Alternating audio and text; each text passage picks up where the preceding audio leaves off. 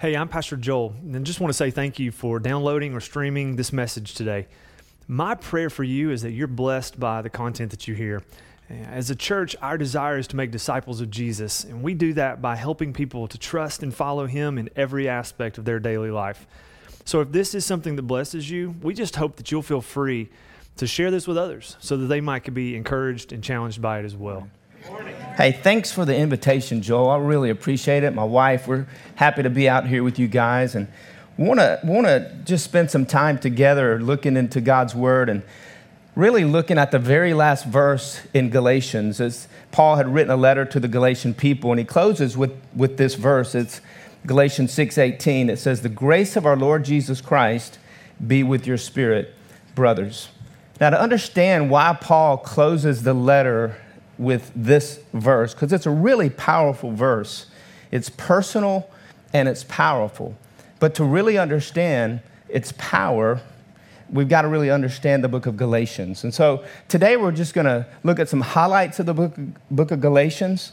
Certainly don't have time to go through it all, but I think if we hit the highlights, we'll understand why Paul concludes with this verse. So let's open up Galatians chapter 1, verses 1 and 2. You told me, Joel. There you go. And Paul says this in Galatians 1, 1 through 2. Paul, an apostle, sent not from men nor by men, but by Jesus Christ and God the Father, who raised him from the dead, and all the brothers with me. So Paul's an apostle. An apostle is someone sent on a mission with a message. And so we see in here that Paul was not sent from any human being, and we'll learn later that his message was not from any human being, that his mission and his message came from Jesus Christ and God the Father. And so if we look down in Acts 26, 17 through 19, we see Jesus sending Paul. We see the message that he's sending Paul to deliver. In Acts 26, 17 through 19, Jesus says, "I am sending you, Paul, to them to open their eyes and to turn them from darkness to light and from the power of Satan to God, so that they may receive forgiveness of sins and a place among those who are sanctified by faith in me." So we see that the mission he's sending Paul, we see the message that he's sending Paul to proclaim the forgiveness of sins, and that people who put their faith in Jesus are purified or cleansed from all sin. So it's complete forgiveness and complete cleansing by faith. And so that's the message. For most of my life, I thought forgiveness was something God was waiting on me to ask him for. God forgive me, please forgive me. And so I spent my life asking God to forgive me until I understood the message of the gospel of grace. In the message of the gospel of grace, we're not the ones who ask God to forgive us. God is asking us to receive his forgiveness, the proclamation of the forgiveness of sins. Christ died for all your sins. His blood was shed for all your sins. That's the message. We accept the message by faith. So we don't ask for forgiveness. We simply accept forgiveness through faith in Jesus Christ. And when we accept through faith in Christ the forgiveness of our sins, then we're cleansed from all sin, or we're sanctified or purified, as this verse says. So this is the mission that was sent out, Paul was sent out on, and the message that he was sent to deliver. Galatians 1, 11 through 12, Paul says, "I want you to know, brothers and sisters, that the gospel I preached is not of human origin." So what we just looked at in Acts, that's not of human origin. It's not a message that man came up with. He said, "I did not receive it from any man, nor was I taught it. Rather, I received it by revelation from Jesus Christ." So Paul makes it really clear that the message he's proclaiming of complete forgiveness and complete righteousness or purification or sanctification is a message that was given to him by Jesus, and that now he was taken out to give to the world. And so once people hear the message by faith, they receive forgiveness, and they receive sanctification or righteousness, faith in Christ. Acts 20:24, Paul stresses this more. He said, however, I consider my life worth nothing to me. My only aim is to finish the race and complete the task the Lord Jesus has given me, the task of testifying to the good news of God's grace. Paul had one mission and he had one message sent by one person, the Lord Jesus Christ. And Jesus defined this gospel as the gospel of grace. So what's the gospel of grace? It's through Christ, receive the forgiveness of sins. Through Christ, be cleansed of all sin and stand righteous before God, forgiven before God for eternity. So that's the message and that's the mission. Paul, in the book of Ephesians, we get a little insight into his understanding of grace.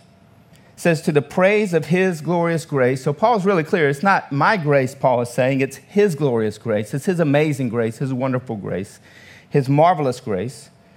To the praise of his glorious grace, which he has freely given to us in the beloved. It's free. Grace is free, and it comes in the person of Jesus Christ. So it's free to us, and he's asking us to receive this free good news of grace. He defines grace. Says, in Jesus we have redemption through his blood. He defines redemption, the forgiveness of our trespasses.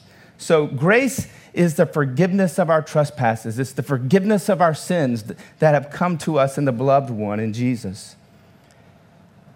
The forgiveness of our trespasses according to the riches of his grace that he lavished on us with all wisdom and all understanding.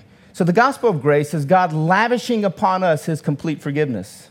He's lavishing upon us his righteousness. We see that grace is the work of God in Christ. We see that grace is the wealth of God in Christ. That's the riches. And we see that grace is the wisdom of God through Christ, to forgive us of all sins and to make us righteous in his sight, clean in his sight forever. So Paul's on a mission with a message of grace, and we see him talk a little bit about it in 2 Corinthians 4:15. He says, all of this is for your benefit, meaning everything that he went through on his missionary journey, says everything that I go through is to get to you the good news of God's grace. All this is for your benefit, so that the grace that is reaching more and more people may cause thanksgiving to overflow to the glory of God. So how will people come to understand how great God is? You know, we sang songs this morning about the greatness of God and the glory of God. What is the content that would cause somebody to say, God, you're amazing and you're wonderful and you're marvelous? It's grace. See, unless somebody truly understands the gospel of grace, they will never understand the greatness of God. Because the gospel of grace and the greatness of God are linked together in Scripture. So you see, as the gospel of grace went out to more and more people, then the hearts of people begin to say, God, thank you for your grace, gratitude, and God, you're great. Grace results in gratitude toward God and seeing the greatness of God. That's the message that Jesus sent Paul out to share. So Paul goes on his first missionary journey, and he comes to Pisidian Antioch, which is a city in Galatia. Lystra, Derbe, Iconium are also three other cities in Galatia that he journeyed into. And we got just a snippet of his first recorded message. So he's on his first missionary journey, and we get a snippet of his first recorded message. It's exactly what Jesus told him to teach. Look at this. Therefore, my friends, I want you to know that through Jesus, the forgiveness of sins is proclaimed to you. Notice what he's not doing here. He's not saying, hey, you need to ask God to forgive you. He said, that's not what he said. He said, listen, I'm proclaiming to you the good news that Jesus Christ has died for all of your sins. And by faith or belief in Jesus, you receive that forgiveness. That's the good news of the gospel. He's sharing this with those in Galatia. Through Jesus, everyone, so the gospel of grace is for everybody. Grace covers everybody. The blood of Jesus Christ was poured out for everybody. That through him, everyone who believes, not asks, believes, has faith, trusts, is set free from every sin. So the grace of God is for everybody, and it covers every sin. There's no sin that anybody has committed or will commit that the cross of Jesus Christ did not pay for that sin. The blood of Jesus Christ did not propitiate or pay the full payment for that sin. It's everybody and every sin. And Paul is saying it's the message of grace. He says, just believe it. Trust it. It says, through him, everyone who believes is set free from every sin. A justification you are not able to obtain under the law of Moses. See, the law of Moses was a system of works. The law of Moses was a system of daily trying to stay forgiven, of daily trying to stay holy, of daily trying to stay righteous. It was a system of religious works, of effort and of trying, and somehow in this effort and this trying and this behavior that God would find it in his heart to forgive me and to cleanse me of righteousness. And I may have got that on day one, but on day two, I've got to start again. And all the sins that were missed for the whole year of Israel was the Day of Atonement. So if you happen to miss a sin during the year, the Day of Atonement covered all the missed sins of the previous year, but then you start over the next day. There was nothing eternal about it. There was nothing complete about it. It was perpetual forgiveness. It was perpetual cleansing. It was all temporal. Nothing eternal and nothing complete. So that's the message that Paul took into Galatia. When Paul gave this message in Acts 13, 38 through 39, the response of the people was unbelievable. The people came up to Paul after the message that day and said, Paul, they begged Paul, will you please come back next Sabbath, because they met in the synagogue, and will you share more about the good news of God's grace with the people in our town? And they urged him and they begged him to come back. And the Bible says that the following Sabbath, nearly the whole town turned out to hear the message of grace. See, I'm convinced that the way you reach the community, as important as strategy is and as important as having the right music is and having the right ministries, as important as those things are, and they're extremely important, those only exist as avenues to communicate the gospel of grace. So when the gospel of grace is communicated, people will invite their friends back to hear it because it's something they've never heard before. And it's life-changing, it's transformational. There's no need for an evangelistic campaign. It's just, it happened in Galatia. The people were so changed by grace in one message that they invited the whole town back, and nearly the whole town came out the next Sunday to hear about grace. So you see the excitement that was going on in this city in Galatia. They were pumped about grace. They were changed by grace. And all of a sudden, Paul leaves and he goes back to his home church. And he gets word that, Paul, the excitement that the people in Galatia once had for the gospel of grace, that they were fully forgiven forever and completely cleansed forever, that excitement is now gone. And that's what he writes about here in Galatians 1, 6 through 7. Paul said, I'm astonished. I remember when I came to you and I preached this message of forgiveness in Christ and righteousness in Christ. And I remember when you invited the whole town out to hear the message. And I remember the excitement of the whole town when they came out to hear the good news of grace freely given us in Christ. I remember how excited you were. He said, now I'm astonished that you're so quickly deserting the one who called you to live in the grace of Christ. And you're turning to a different gospel, which is no gospel at all. And he says, evidently some people are throwing you into confusion or trying to pervert the gospel of Christ. So some people would always, whenever Paul went into towns to share the good news of grace that Jesus sent him to share, into cities. Men from Jerusalem who loved the law of Moses would either go in behind him and try to undo grace by putting people back under law, or they would go before him to plant seeds in those whom would hear Paul when he came, to ruin the reputation of Paul before he ever got there to share the good news of grace. Paul was hated by the religious leaders from Jerusalem. You can read about that in Acts. You can read about it in his letters. They were turning people away from Paul, and they were turning people away from grace. They were saying, hey, if you really want to be forgiven, you got to keep asking. You got to keep trying. It's not complete. It's continual. It's not eternal. It's temporal. And you've got to stay forgiven every day, and you got to stay clean every day. The law.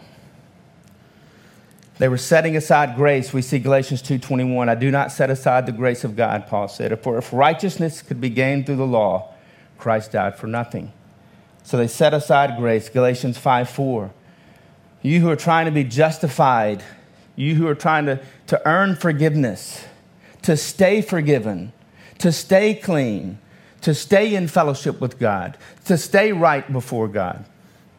You who are trying to be justified by the law or a system of works have been alienated from Christ.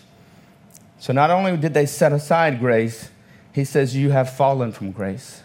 See, I used to think to fall from grace meant to live a life of sin, to turn my back on God and to live a life of immorality. Actually, to fall from grace is to turn away from the cross of Christ for forgiveness and righteousness and try to stay forgiven and righteous by a works-based mentality, by an effort, by trying to make sure all my sins are confessed so I can stay forgiven. Trying to make sure I read my Bible every day so I can be right with God and abide in Christ. And it's effort. It's trying to do what Christ has already done. It's trying to earn what's free. Remember, grace is what he's freely given us in Christ. And we just enjoy it and live in it and believe it. And it changes us from the inside out.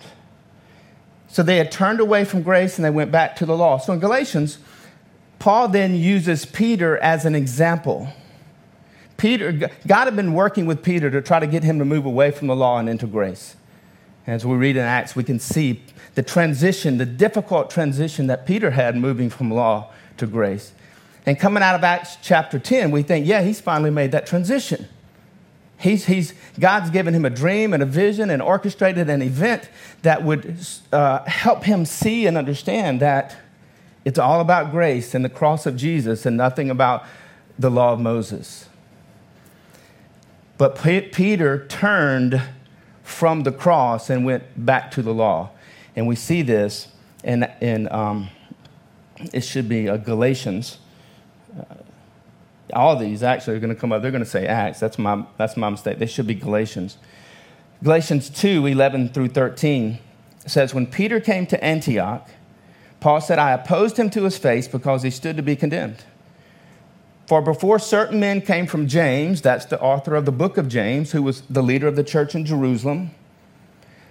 So James sent men into Antioch, that's the first church that Paul was a part of, and helped establish with Barnabas, Acts chapter 11. So James heard that, boy, these Gentiles are not relating to God by grace or by law. They're relating to God by grace. So James sends men to correct the problem. So before these men came from James, Peter was living in grace. But when the men came from James, the spiritual leaders from Jerusalem, he ceased living in grace and went back to the law. Paul had to confront him to his face before everybody. Before certain men came from James, Peter used to eat with the Gentiles. But when they arrived, he began to draw back and separate himself for fear of those of the circumcision group. That's the Jews. That's those living under the law of Moses. They're from Jerusalem and they've come to Galatia. Remember how the people were in Pisidian Antioch about grace? They heard about the excitement that, hey, we got to get somebody there and we got to get these people under the law. And it happened. They were so persuasive that Peter said, you know what? It's not about grace. It's not about the cross. It's not about belief in Jesus. It's about our behavior under law. It's not about the eternal blood of Christ that was shed for the eternal forgiveness of all people, and we believe we receive it. It's about continually trying to stay right and forgiven before God by a works mentality, a religious system. So he was persuaded, Peter craved the acceptance of the religious leaders. When we crave the acceptance of religious leaders, we will turn our back on the grace of God given us in Christ. We will crave their acceptance. When we come to the belief that, yes, all my sins are forgiven forever, eternally, and I'm eternally righteous before God, I'm eternally clean before God because of the blood of Christ. When we begin living in that and break away from the traditions of man that says you have to stay forgiven, you have to stay right, you have to do this is what you need to do every day if you're going to be in right relationship with God and close to God and in fellowship with God and stay forgiven before God, we will experience rejection. But if we crave their acceptance, we will turn our back on the eternal work of Christ and the good news of grace, and we'll go back to the traditions of man because we crave their acceptance. That's what Peter did. Remember, Peter was so afraid of the girl around the fire. Fear controlled his life. Fear. Peter says the other Jews joined in his hypocrisy, so that by their hypocrisy, even Barnabas was led astray. I want us to understand this. Paul was in Tarsus before Acts 11. A church was started in Acts 11. And Barnabas is like, so many people are coming to faith in Jesus. I need somebody to help me, help them grow. He says, I've got to go get Paul. And so Barnabas rushes to where Paul is living, and he brings Paul back to Antioch. It's a different Antioch than the one in Assyria or the one in Galatia. And Barnabas and Paul begin to disciple and teach the people about the grace of God, about all that Jesus had did for them on the cross. This is happening not in Galatia, in Galatians 2:11 through 13. Paul's recounting a story of what happened in the church in Antioch in Acts 11. Peter had come down there and joined Paul and Barnabas, and suddenly Peter went back to the Jews who were living in Judaism when men sent from James came. And when Peter went back to the law, it was so persuasive that Barnabas, that's why Paul says here, even Barnabas turned his back on grace and went back to the law. Barnabas is the one who went to get Paul. Barnabas is the one who was with Paul in Acts 13, sharing the good news of grace with the people. Barnabas is the one whom, along with Paul, they said, will y'all come back next week, next Saturday, next Sabbath, and will y'all tell more and more people about the grace of God? And suddenly, even Barnabas craves the acceptance of the religious crowd so much that he turns his back on the eternal work of Christ, and he goes back to the perpetual, continual, trying to stay right with God under the law of Moses. So in his communication to Peter, should be Galatians 2:16. Paul says, we too have put our faith in Christ Jesus, that we may be justified by faith in Christ. That's the message Jesus sent him out to teach. Forgiven and righteous is the word justified. And not by works of the law, because by the works of the law, no one will be justified, but by the work of Christ, every sin can be forgiven, and every person can be forgiven, and everybody can be righteous before God simply by faith. But under the law, no one can. Peter had gone back to the law. The Galatians had gone back to the law. Galatians 2:19 through 21. Paul says to Peter, he's talking to Peter. This is part of his conversation with Peter. He says, Peter, for through the law, I died to the law. Peter, you've gone back to the law. I've died to the law. So that I might live for God. We can't live in relationship with God and live by law. It's an impossibility. Because the law is a ministry of condemnation, and the grace of God and the cross of Jesus is a ministry of reconciliation. And when we live by faith in what Jesus did, we live reconciled to God. But if we truly live by the law, we're going to always live in condemnation. And most of us aren't living by the law of Moses today. But if you're like me, for many years, I lived with a law-based mentality, a works-based mentality. I've got to read my Bible today. If I don't, I'm not right with God. If I don't, I feel guilty all day. So it wasn't the blood of Christ who took care of my guilt. It was my works under my law that took care of my guilt. I've got to ask for forgiveness today so I don't feel guilty and so I do feel clean. I'm no longer depending upon the blood of Christ. It's the law of Brad I'm living under now. And it was a law of condemnation. Because no matter what, at the end of the day, it was like, I blew it again. I blew it. I got to start over again tomorrow. That's the law of Moses, basically. So I died to those things. When God helped me understand the fullness of what Jesus did on the cross, I died to trying to stay forgiven, and I died to trying to stay guilt-free, and I realized that the blood of Christ took care of it all. I am forgiven, and I am clean, and I am cleared of all wrongdoings for all time. Still love the Bible, still read the Bible. My whole life is built on Scripture. But I don't feel the guilt of, boy, I have to read it today to stay right with God, and I have to confess sins. I still talk to God about my shortcomings. But I say, God, I thank you that I'm forgiven. And I thank you that the blood of Christ has cleansed me from all sin. And I am right with you, not because of anything I've done, but because of everything Jesus did for me. And the relationship finally began to change me and transform me, which I've been trying to do for years. Paul said, I've been crucified with Christ. When Christ died, the law died, Ephesians chapter 2. He said, I no longer live trying to stay right with God by the law.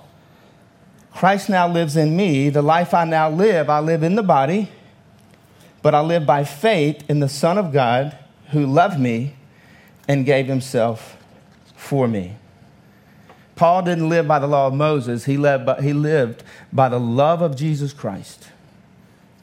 Paul didn't live trying to make himself right with God. He did that for years as a Pharisee. He didn't try to live trying to stay forgiven by God. His whole life was now consumed by the love of Jesus poured out from him at the cross, and he understood that the blood of Christ forgives of all sins and cleanses from all sin, and it's eternal the moment you place your faith in Christ, and it's not a continual thing. And it changed him. And then he says to Peter, I do not set aside the grace of God. Peter, you set aside grace. He said, if I set aside grace, then I'm setting aside the love of Christ. If I set aside grace, I'm setting aside the blood of Christ. He said, I do not set aside the grace of God. For if righteousness, if staying forgiven, if staying right, if staying clean before God could be gained or earned through the law or through any human effort, then Christ died for nothing, right? Think about it. Under the law of Moses, there was daily forgiveness, correct? There was yearly forgiveness. There was daily sanctification. Well, if forgiveness and righteousness and sanctification was to be done daily, God had a program for that. God needed something to eternally deal with sins and to make us eternally righteous, and he did that through the blood of Jesus. That's what the book of Hebrews is about. It's about the new covenant. It's about the eternal redemption, Paul says in Hebrews chapter 9. So Paul asked a question to the Galatians. Galatians 3:1. O foolish Galatians, who has bewitched you? He says, I know who bewitched Peter. It was the men sent from James. That's who tricked him. That's who got him to go back to the law and away from grace. That's who got him. But who tricked y'all? Who's confusing you guys? I remember when I was with you for the first time and I spoke at the synagogue, and the excitement and the joy that grace produced in you so much that you invited the entire town out to come hear me talk more about the blood of Christ and the good news of Jesus. He said, who's bewitched you now? He says, before your very eyes, Jesus Christ was clearly portrayed as crucified. They didn't see the crucifixion of Jesus, but Paul described it to them. He said, I clearly described to you the scene of the cross. I described to you the thorns on the head of Jesus. I described to you the beating that he took, the whip to his back, the blood pouring from him because of the flogging that he took. He said, I described to you the nails that were placed in his hands and the nail that was placed in his feet and the blood that was pouring. And I explained to you the pain and the suffering that Jesus experienced so you could be eternally forgiven, so that you could be eternally righteous. He said, you saw it and you loved it and you believed it, and it changed you, and you were living in forgiveness, and you were living in righteousness, and you were inviting people to come hear more about what Jesus did, the eternal work of Christ. He said, but the people from Jerusalem, they performed the same religious trick on you that they performed on Peter. They made grace disappear before your very eyes, and appearing in its place was the law of Moses. And that happens a lot in churches all over the world. On one hand, we teach Jesus paid it all, but then on the other hand, we say, but you need to still keep asking for forgiveness. Well, either he paid it all or he didn't. If he paid it all and I believe it, then I'm forgiven. There's no more keeping on. Jesus didn't die so we could keep staying forgiven. He died so we could be forgiven. And that's life-changing. Paul uses Jewish scripture, uses Peter as an example, uses Jewish scripture as an example that we're made righteous by believing. He appeals to Abraham from Genesis 15:6. So also Abraham believed God, and it was credited to him as righteousness. But the behavior of Abraham had an ounce of faith. In 15:6, he believed God, but the rest of it, he's trying to make things happen. Hey, all God needs is just an ounce of faith. And he says, you're forgiven. You're righteous. You're clean. Even though we blow it the rest of the time many times, God says, I remember that day you placed your faith in me. Forgiven, righteous. I declared you righteous. I declared you forgiven. He appeals to Jewish scripture, Deuteronomy 27:26, Habakkuk 2:4. He's quoting in these verses that the law will only make you accursed. The law can't do anything for you. The law can't make you righteous. It's only those who have faith that are righteous. See, they had gone back to the law. Paul explains the purpose of the law in Galatians 3:23 through 26. It says, but before faith came, before the cross came, before Jesus came, we were kept in custody under the law. All the law can do is lock us up. It locked up the man in Romans chapter 7 through 25. He's trying to obey the 10 Commandments. He's trying to obey the number 10 on the 10 Commandments. Thou shalt not covet. And he said, the more I tried not to covet, the more I coveted. All kind of different ways of coveting, envy and jealousy. He said, the more I tried to obey the law, the more I disobeyed the law, and that's the purpose of the law. Paul says in Romans 5:20 that God gave the 10 Commandments not so that we would sin less, but so that we would sin more. Because how will I know I need a Savior unless I first discover that I'm a sinner? And the law of God was given not to save us, but to show us that we were sinners. And the law of God was given to lead us to Christ, who is the Savior, who died for sinners. And through his blood, we're forgiven of all sins. And our identity changes from being a sinner now to being a saint. We're holy ones. That's why Paul always writes to believers. He never refers to them as sinners, saved by grace. He always says you're saints, you're holy, you're righteous, you're forgiven. He's identifying based upon who they are because of what Christ did. Therefore, the law has become our tutor to lead us to Christ, show us our sins so that we may be justified by faith. But now that faith has come, we're no longer under a tutor. We're no longer under the law. We're no longer under the 10 Commandments of trying to obey those. All they do is increase sin and condemn for sin. For you are all sons of God through faith in Jesus. Then Paul explains redemption from the law in Galatians 4:4-6. But when the time had fully come, God had promised in the Old Testament that there's going to be a day, there's going to be a time. We know it as Isaiah 53, that the Messiah is going to come, the Christ is going to come. There are other prophecies that talks about this coming Messiah, this coming Christ, this Savior King. And he's going to come and he's going to die for the sins. All the sins of the world are going to be placed upon him. The punishment we deserve was placed upon him. And it says so that he would justify many in Isaiah 53. But when the time had fully come, God sent his son, born of a woman, that's Mary, born under the law, that's the law of Moses, to redeem or to set free those under the law, that we might receive our adoptions as sons. And because you are sons, God sent the Spirit of his Son into our hearts, crying out, Abba, Father. See, Jesus came not only to die for all of our sins, but he came to set us free from trying to be forgiven, from trying to be righteous, from effort, because he did it all. It's either I'm going to be dependent upon the work of Christ, or I'm going to be dependent upon the work of Brad. And for me, for most of my life, I mixed them together, as if my works were somehow could make up for the work that Jesus didn't do. That's the mentality that Paul was writing about. See, why did Jesus forgive us of all sins? And why are we completely righteous before God?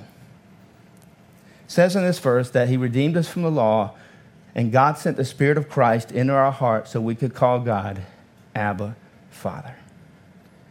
See, God wants his Spirit living in you. God doesn't want me living by a law of effort and trying. That's doomed for failure. God wants his Spirit living in you and me. And for the Spirit of Christ to indwell the heart of mankind, our hearts have to be cleansed. If all my sins aren't forgiven, and I'm not completely righteous before God, then the Spirit of Christ cannot live in me. And if there's one sin that I still need to ask for forgiveness of, or if every day I need to stay forgiven, then Christ is going to be coming in and out of my heart, right? Because he can't dwell in an unholy heart. That's why the blood of Christ cleansed from all sin for all time. I remember when Becky and I first started dating, some of the same is true for you guys. I didn't have the nicest of cars. It's old Honda, old Toyota. Even though it wasn't the nicest on the outside, I did my best to clean it on the inside because somebody special was going to get in that car. I cleaned it. I vacuumed it. I washed it inside and out because she was going to get in it and we were going to go out on a date, right? See, Jesus, in order to live in our hearts, the Father had to cleanse our hearts of all sin for all time. Why are we forgiven and why are we righteous? So that we could be reconciled. If I'm not forgiven and I'm not righteous, then I'm not reconciled. Or if I am forgiven and righteous and tomorrow I'm not, then I'm unreconciled. So the cross cleansed from all sin, forgives for all sin, so that we could call God Abba, Father.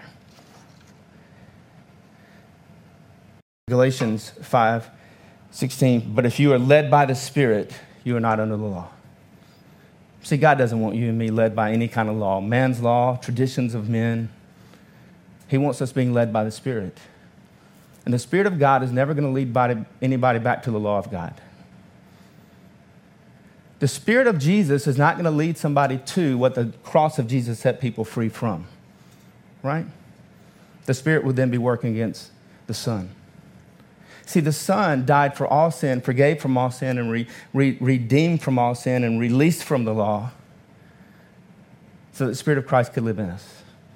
And you know where the Spirit of Christ is, who the Spirit of Christ is going to lead us to? The Father. The same relationship that Jesus had with the Father on earth is the exact same relationship you and I have with the Father. The cross is much more than just forgiving us of sin and making us righteous. It's wonderful that is. The resurrection and the ascension, the other part, half of the gospel, is so that the Spirit of Christ could live in us so that we can call God Abba, Father. You're in a relationship with God, if you've come to faith in Christ, as my loving Father. Now, what's he like? Galatians 5:22-23 says, but the fruit of the Spirit is love. The Spirit is Christ, right? If you ever want to know what Jesus is like, he's full of love and joy and peace and patience and kindness and goodness and faithfulness and gentleness and self-control. So when the Spirit leads us, he leads us to the love of the Father. Remember what Jesus said? Not only does the Father love me, but he loves you in John chapter 17. And as much as the Father loves me, I want you to also know that he loves you just as much as he loves me. Jesus is trying to teach the disciples about the new covenant. The new covenant is to bring us into relationship with the Father, where we're in a love relationship, where I'm not trying to stay forgiven and I'm not trying to stay righteous.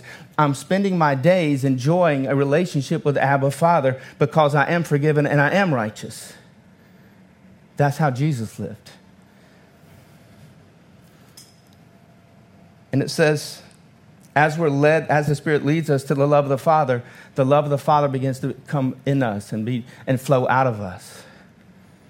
And so the fruit of love begins to flow. The fruit of love begins to flow. Law doesn't. Law never changes the heart. It says, hey, here's what you're expected to do, and if you don't, you're condemned. Grace says, here's what Jesus did, and because of what he did, you're not condemned. Now you're in a love relationship with the Father. And he's love to us. The Father's full of joy to call you son or daughter. The Father's patient with you and gentle with you and faithful with you. That's the kind of relationship you and I have with the Father. And as we relate to the Father based upon the finished work of Christ and the fullness of the love of the Father, then that's going to flow from us to others. We're going to be dads who are patient. We're going to become husbands who are kind and who are faithful, not because the law of Moses says don't commit adultery, but because the love of Christ in us produces faithfulness. It's a better way to live. I'd rather live by the love of Christ on the inside than the law of Moses on the outside, because the law of Moses brings condemnation and the love of Jesus brings transformation. And that's what Paul's calling the Galatians back to. And so he comes to this last verse. I think we now can understand the power of this verse. Galatians 6:18, the grace of our Lord Jesus Christ be with your spirit. Brothers and sisters, amen. He doesn't say the law of Moses be with you. He doesn't say the traditional teachings of people be with you. He doesn't say what your religious leaders told you be with you. He says the grace of our Lord Jesus Christ be with your spirit, internal. Your spirit, personal. See, the grace of our Lord Jesus Christ is eternal. It's the eternal work of God through Christ where all of our sins are forgiven and we're completely righteous forever. And what Paul is saying is let that get into your spirit. Because whatever gets into our spirit will control us, right? If envy's in my spirit, envy will control me. If shame's in my spirit, shame will control me. If impatience and unkindness or regret or guilt is in my spirit, then that will control me. It will consume me. Whatever's in my spirit will consume and control. And Paul is saying, Galatians, you've let the law get into your spirit, and it's destroying your relationships, and it's destroying how you relate to God. And you let those men from Jerusalem get the law into your spirit. And now you're trying to earn what's free, and you're trying to get what's given. He says, let the grace of God, of our Lord Jesus Christ, get into your spirit. Here's what that means. Let the truth that you're fully forgiven forever get into your spirit. Let the truth that you're righteous and clean forever get into your spirit. See, I talked with a guy about a month ago, and he said, Brad, and I was sharing this with him. He said, this is so different than anything I've ever been taught. He said, I always thought that when I sinned, I had to go to God, confess it, get forgiven, and get right with God. I thought I was out of fellowship with God. He said, you know what? I've treated my children like that. He is now 17 years old for 17 years. That when my son blew it, I waited on him to come to me because he broke fellowship with me. And I wasn't going to be in fellowship with him until he came to me and confessed it and apologized and asked for forgiveness. And then I would forgive him and the relationship would be restored or fellowship would be restored. He said, this changed my life. He said, the day you told me that, he was in my office, he said, I went home and I sat my kids down. He said, I'm so, so sorry how I've treated you by the law for 17 years. And he's now relating to them in grace. He's given to them free forgiveness. They're right. Even though they did wrong, they're right with him. Even before they ask for forgiveness, he's already forgiven them, which says they don't have to ask. They just receive Dad's forgiveness. It's life-changing. Let this get into our spirits. Thanks so much for checking out our message today. We hope you were challenged and blessed by it. We want to invite you to come and worship with us in person if you live in the Tri-Cities area. We meet on Sunday mornings at 9 and 10:45 a.m. at One Fellowship Point in Kingsport, Tennessee. You can also get more information about us from our website or our mobile app. Have a great day.